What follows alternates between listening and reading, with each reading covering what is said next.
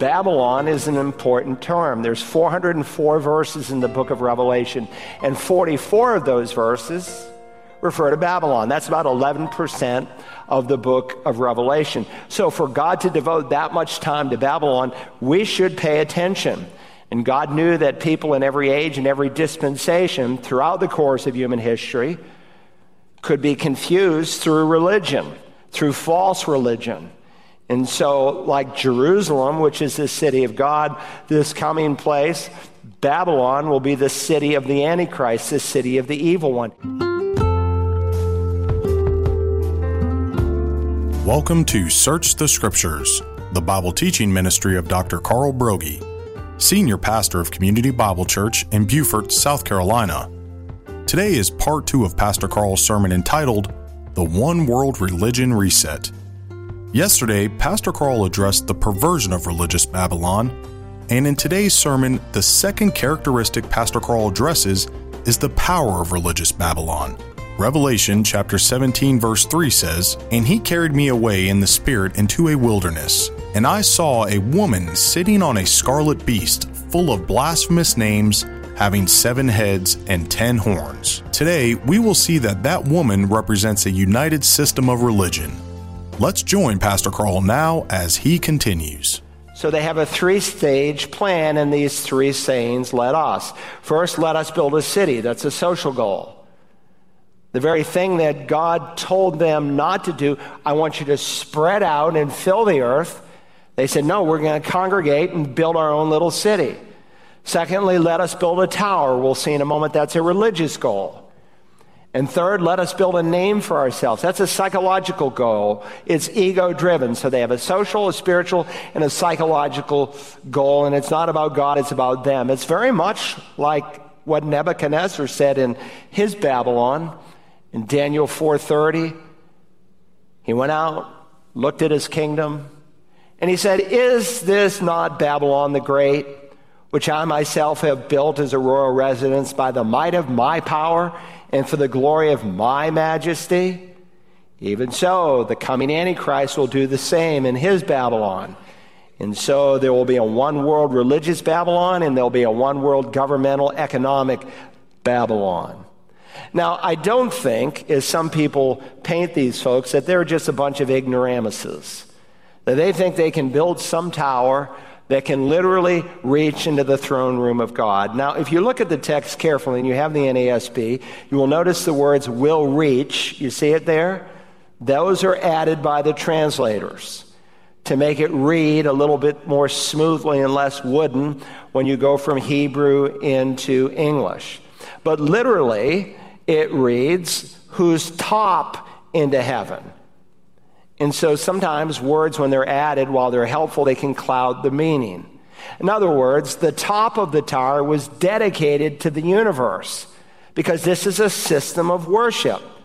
They had denied God and they were worshiping the God of creation. Think your way through this for a moment. Towers, as you read of them in Scripture, they're often seen as places of lookout, places for protection, to ward off your enemies or to spot them as they are approaching. But that's not what's in view here. I mean, who's going to attack them? They're all one people. They're all in unison. They don't have any enemies at this point. So this is not some group of people who are literally trying to build some tower that will come into the throne room of God. These are people who have a religious motivation, and most of you, if you've studied astrology, you will know that this is really the first picture of a ziggurat. If people write about the history of astrology or the history of the zodiac, where do they always go back to? The Babylonians. They say that's the Genesis. Or sometimes they'll say the Chaldeans, which is another name for the Babylonians. But really, it goes back even further, specifically to this man named Nimrod. This is the first attempt at a unified religion, where man basically is deifying himself and the creation and rebelling against God. And that's precisely what the Antichrist is going to do in Mystery Babylon. Look at verse 5. God now puts man in his place. The Lord came down to see the city. on the tower which the sons of men have built. God, through Moses, in essence, is mocking the tower. He's saying God came down to see it as if he were unaware. God sees all. He's just wanting to underscore and emphasize the ludicrous nature of man's puny little pride that somehow he can escape an all-living, all-powerful God. And so notice this conversation that unfolds in the Trinity, starting in verse 6. The Lord said, "Behold, they are one people. They all have the same language. And this is what they began to do. And now nothing which they purpose will be impossible for them." Man's a little too big for his britches, so God steps in. They're not scattered as he commanded them. They're not obeying me. They are defying me. They are fortifying themselves. They're not moving out as I commanded. And now nothing which they purpose to do will be impossible for them. They agreed that they were in one accord. So there's no real checks or balances. People, especially missionaries, sometimes get frustrated with all the languages in the world. But they are actually a blessing from God Almighty. Because if we all spoke the same language universally, that would actually foster and promote the cause of evil. And so the fact that there are so many languages in the world actually slow down the spread of evil. And so we read here in verse 7, "Come, let us," circle that plural pronoun. Who's the us? This is the triune God. He has already introduced himself in Genesis 1 in the opening verse, the way the Hebrew is structured. And then later in Genesis, "Let us make man in our image," not angels. No, that's the triune God having this conversation. Let us go down and they're confuse their language so that they will not understand one another's speech. So here is this proud people. They think they have it all together. They've plotted the heavens. They've made their own zodiacs. But in the process, they have forgot God. And since their tongues are praising themselves, how great they are, instead of the God who gave them their tongues, God confuses their speech. One man says, "Hand me a brick." What do you say? What do you say? And they can't understand one another. And so the architects are trying to put their heads together to work out the engineering problems, and no one can seemingly understand one another. And based on chapter 10, it's clear that various languages had been distributed. One of the things that Moses does is sometimes he'll unfold a picture and then he'll describe it in the chapters that follow. And so in Genesis 10, you have the Table of Nations. I preached a whole sermon on it. It's not filler. It's critically important to understanding much of the rest of the Bible. And then in Genesis 11, he tells us how we got to the Table of Nations. So what would you do? You would go home to your little enclave, and those are the people you understood and you could communicate with. And you hung with them. And that's significant. And so we read a little bit further here in verse 8. "So the Lord scattered them abroad from there over the face of the whole earth, and they stopped building the city." And so they went home, they pulled away, they lived within their little conclaves. And by the way, that's how we get the various nations, the goyim, the ethnoi. And so we have Japanese people and Chinese people and African people and European people. We're from one blood. He created from one man. But as you married within your conclaves and you married long enough, you would begin to develop particular racial features. The races are not a product of evolution. They are a product of what God did at the Tower of Babel. And so the Lord scattered them. How did he scatter them? We're not told. But God could move them dramatically. He moved Philip from one city to another city miles away in the twinkling of an eye, so to speak. And it may be at this time, this is when God not only scattered them to different places, but then broke up the continents. You look at the continents, and they look like they fit together as big puzzle pieces. Now, I wouldn't be dogmatic that this is when it happened, but I won't be surprised when I get to heaven to find out this is when it happened. Look at the summary statement in verse 9. "Therefore, its name was called Babel." And in most languages, even in English, it just means confusion. I'm not sure why this language program is called Babel. I think it's supposed to be designed to help you to speak a language, but it means confusion. Maybe they're stupid. I don't know. Therefore, its name was called Babel, because there the Lord confused the language of the whole earth. And from there the Lord scattered them abroad over the face of the whole earth. So this is not by accident that the final one world government under a one world leader is referenced as Babylon here in Revelation chapters 18 and 19. So go back there to Revelation 17, 18, and 19, and we're going to focus on a few verses in chapter 17. So when Nimrod built the city, its name was called Babel, or some of your English Bibles say its name was called Babylon. It's the same word. It's found 233 times in the Hebrew text, and almost always it's translated Babylon. And in the Septuagint, which is the Greek translation of the Old Testament, 100% of the time, same word is used. And so what happened to the Tower of Babel that God stopped, He is going to allow it to unfold through this coming leader known as the Antichrist. And God will ultimately judge them. Just as God judges religious Babylon and economic Babylon, the Nimrods of this world cannot escape the judgment of God. And in 17 and 18, you see how God unfolds that judgment. So with that said, that's all by way of introduction. You have a note-taking outline. Let's first think about the perversion of religious Babylon. There are three characteristics of religious Babylon that I want you to get. And the first concerns the perversion of religious Babylon here in Revelation 17, beginning in verse 1. Then one of the seven angels who had the seven bowls came and spoke with me, saying, "Come here. I will show you the judgment of the great harlot who sits on many waters." Now remember, the chapter and verse divisions are artificial to help us to find our way around, but sometimes they can be distracting, because sometimes if we don't go back to the preceding verses, we miss the context and the flow. If you look back at chapter 16 and verse 19, God just said, "Babylon the Great was remembered before God, to give her the cup of the wine of his fierce wrath." So Babylon the Great is the theme of chapters 17 and 18, and God remembers this place, this institution, religiously and economically, in his wrath. And so the woman in this chapter, if you read the whole chapter, she's described as the great harlot, and God uses the picture of a woman who is immoral to describe what is unfolding religiously, that they are guilty of spiritual fornication or spiritual immorality. You might want to put out in the margin next to verse 1, Revelation 14 and verse 8. Revelation 14:8, God has already said, "And another angel, a second one, followed, saying, Fallen, fallen is Babylon the Great," same place, "she who has made all the nations drink of the wine of the passion of her immorality."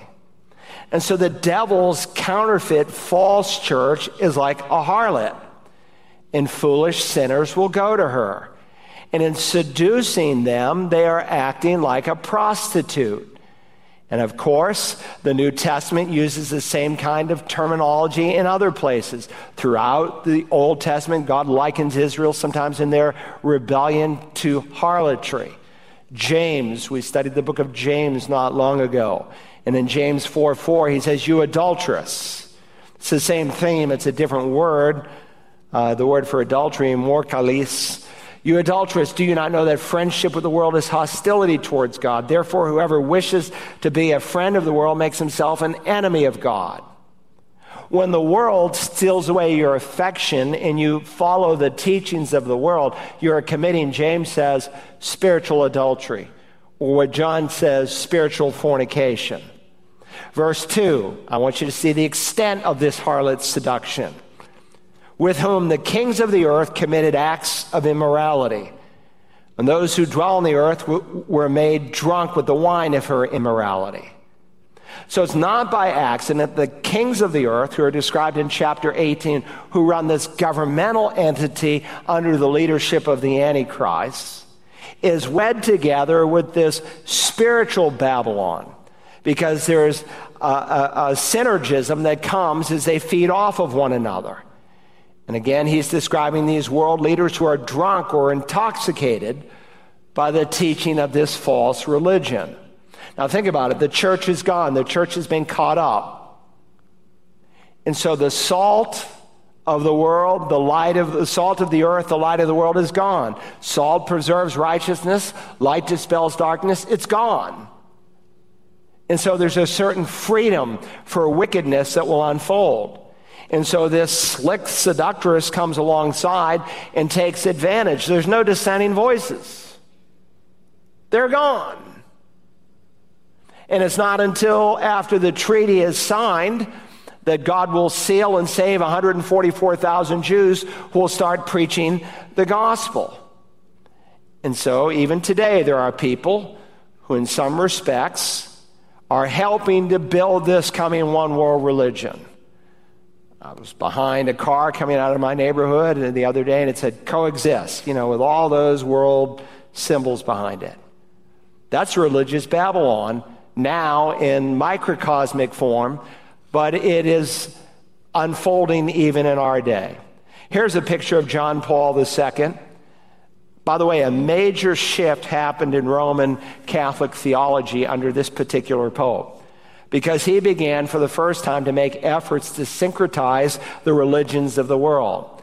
And so in 1986, he had a meeting in Assisi, Italy, for all the religious leaders of the world to pray for peace. He brought snake worshipers, he brought fire worshipers, he brought spiritists, he brought animists, he brought Buddhists, Muslims, Hindus, North American Indian witch doctors, and all the major world religions were represented. Let me read some of his proclamation that he made to the people in 1986. He said, "I have the honor and pleasure of welcoming all of you for our World Day of Prayer in this town of Assisi. Let me begin by thanking you from the bottom of my heart for the openness and goodwill with which you have accepted my invitation to pray at Assisi. The coming together of so many religious leaders to pray is in itself an invitation today to the world to become aware that there exists another dimension of peace and another way of promoting it, which is not the result of negotiations, political compromises, or economic bargaining. It is a result of prayer, which in the diversity of religions expresses a relationship with a supreme power that surpasses our human capacities alone." And so as you read the whole document, it becomes clear that he felt like there was a spiritual energy that could be unleashed as all these world religions came and prayed. Did he say that there is one intercessor between God and man, Christ Jesus? No, not at all. He affirmed that they had access to God through their religious systems just as he did. In fact, he allowed the Dalai Lama of Tibet, whom he became great friends with, there in the Catholic Church in Assisi, to come and to put a symbol of their religion on the altar, and then all these Shintoists came and chanted and rang bells around it. Here's a picture of Pope Benedict XVI. In 2001, he called the people back to Assisi, Italy. As the next picture shows, he gathered over 300 religious leaders to mark the 25th anniversary. If you look carefully, you'll see him in his little white robe. And of course, what he did there was a violation of the first commandment. You shall have no other gods before me. And of course, what he was doing there, as he invited all these religious leaders to come, is he was sowing seeds for this coming one world religion that the scriptures speak of. Here's a picture of Pope Francis, and he stated just a few years ago, and I quote, "Most people in the world identify to be believers. This should lead us to dialogue among the world's religions. We should not stop praying for it and collaborating with those who think differently. Many think differently, feel differently, seeking God or meeting God in different ways. But there is one certainty that we have for all, and that we are all children of God." Really? I didn't know that, Mr. Pope. John, who gives us the Gospel of John, says, "But as many as received him, contextually Jesus. To them he gave the right to become, because they weren't before, to become children of God, even to those, that is, to those who believe in his name. And yet he argued that we're all children of God, and as you read the whole proclamation, that we all have access to God. No, we don't. In fact, since this pope has been in office on over 20 different occasions, he has brought together world religious leaders to promote a world unity in religion. Here's Pope Francis again. This was in 2020. He's hugging the Grand Imam of Al-Azhar, and together they signed, quote, the document on human fraternity for world peace and living together, in which they agreed. One document, they both put their signature on the bottom, a Muslim and a Catholic. The first and most important aim of religions is to believe in God, to honor him, and to invite all men and women to believe that this universe depends on a God who governs it. The pluralism and the diversity of religions are willed by God in his wisdom, through which he created human beings. They agreed that all religions were willed by God. Now, wait a minute, Mr. Pope. You claim Peter was your first pope. What about what Pope Peter said in Acts 4 and verse 12? And there is salvation in no one else, for there is no other name under heaven that has been given among men by which we must be saved. Peter affirmed, the New Testament affirms, the Old Testament affirms, that any other God than the God of the Bible is a false God. Now here's Pope Francis just last week in Kakistan. And of course, he was the lead person pictured here dead center in the 7th Congress of World and Traditional Religions. The top 30 religions of the world were invited in terms of all their leaders, and there were thousands of participants who came to this conference.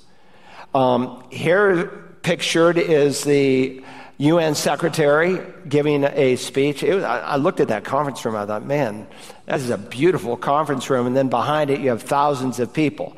So here is the UN Secretary General speaking to all these world religions, and he's representing the world governments. Remember, the two are going to come together, and we'll see that before this text is finished.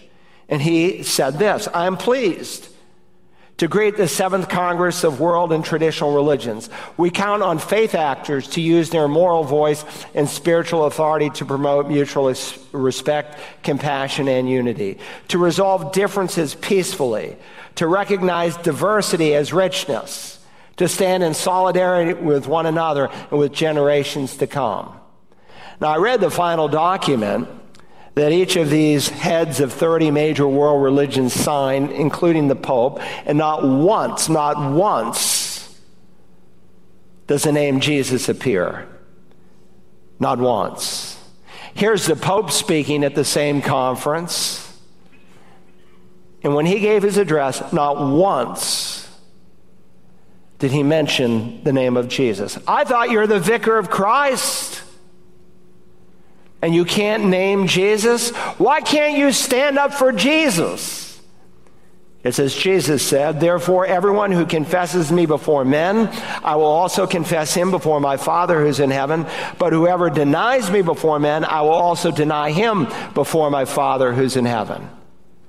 But I guess you couldn't really stand up for Jesus because you put your signature, Mr. Pope, on the 35 affirmations of their declaration. Let me read just one of their affirmations. It's number 10. It says, quote, we note that pluralism in terms of differences in skin color, gender, race, language, and culture are expressions of the wisdom of God in creation. Now, there's a lot of things I've said this morning, some things that are true, but that's the way the devil works.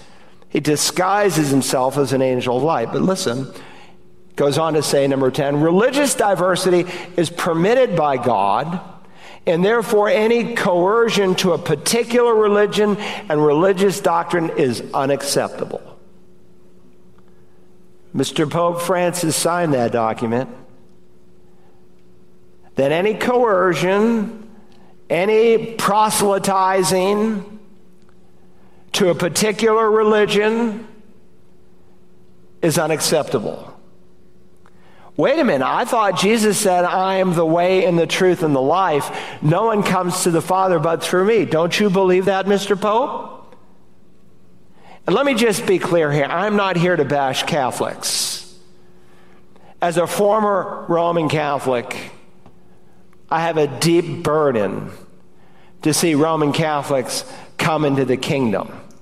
In fact, if anyone does the bashing, it's not evangelicals. It's the Roman Catholic Church itself, because in the Council of Trent, which was their response to Luther's 95 Theses, over 100 times they lay anathemas, damnations to Bible-believing Christians. And by the way, that document was reaffirmed at Vatican I, at Vatican II, and then at the College of Cardinals in 2010. It still stands as a dogma of the church. Now back here, look at verse 2 of Revelation 17. And those who dwell on the earth were made drunk with the wine of her immorality. So after the rapture, Catholics will carry on, as will liberal Protestants, as will Mormons and Hindus and Buddhists and Taoists and Zoroastrianism, and they'll all continue on. And they'll come together. Now that's the perversion of religious Babylon. Secondly, there in your outline, let's think for a moment about the power of religious Babylon. We are told now, beginning in verse 3, and he carried me away in the spirit into a wilderness, and I saw a woman sitting on a scarlet beast, full of blasphemous names, having 7 heads and 10 horns. That should sound a little familiar to you. You might want to put Revelation 13:1 in the margin. We studied this 3 weeks ago. And the dragon stood on the sand of the seashore, and then I saw a beast coming up out of the sea, having 10 horns and 7 heads, and on his horns were 10 diadems.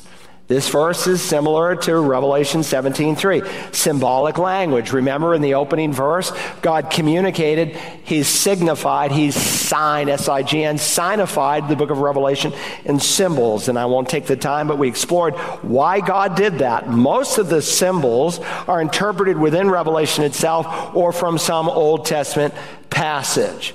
And so if you look down at verse 9 of the chapter that's open, in both passages, this beast, this Antichrist, is symbolically described as having 7 heads, and its explanation is found. Here is the mind which has wisdom. The 7 heads are 7 mountains on which the woman sits.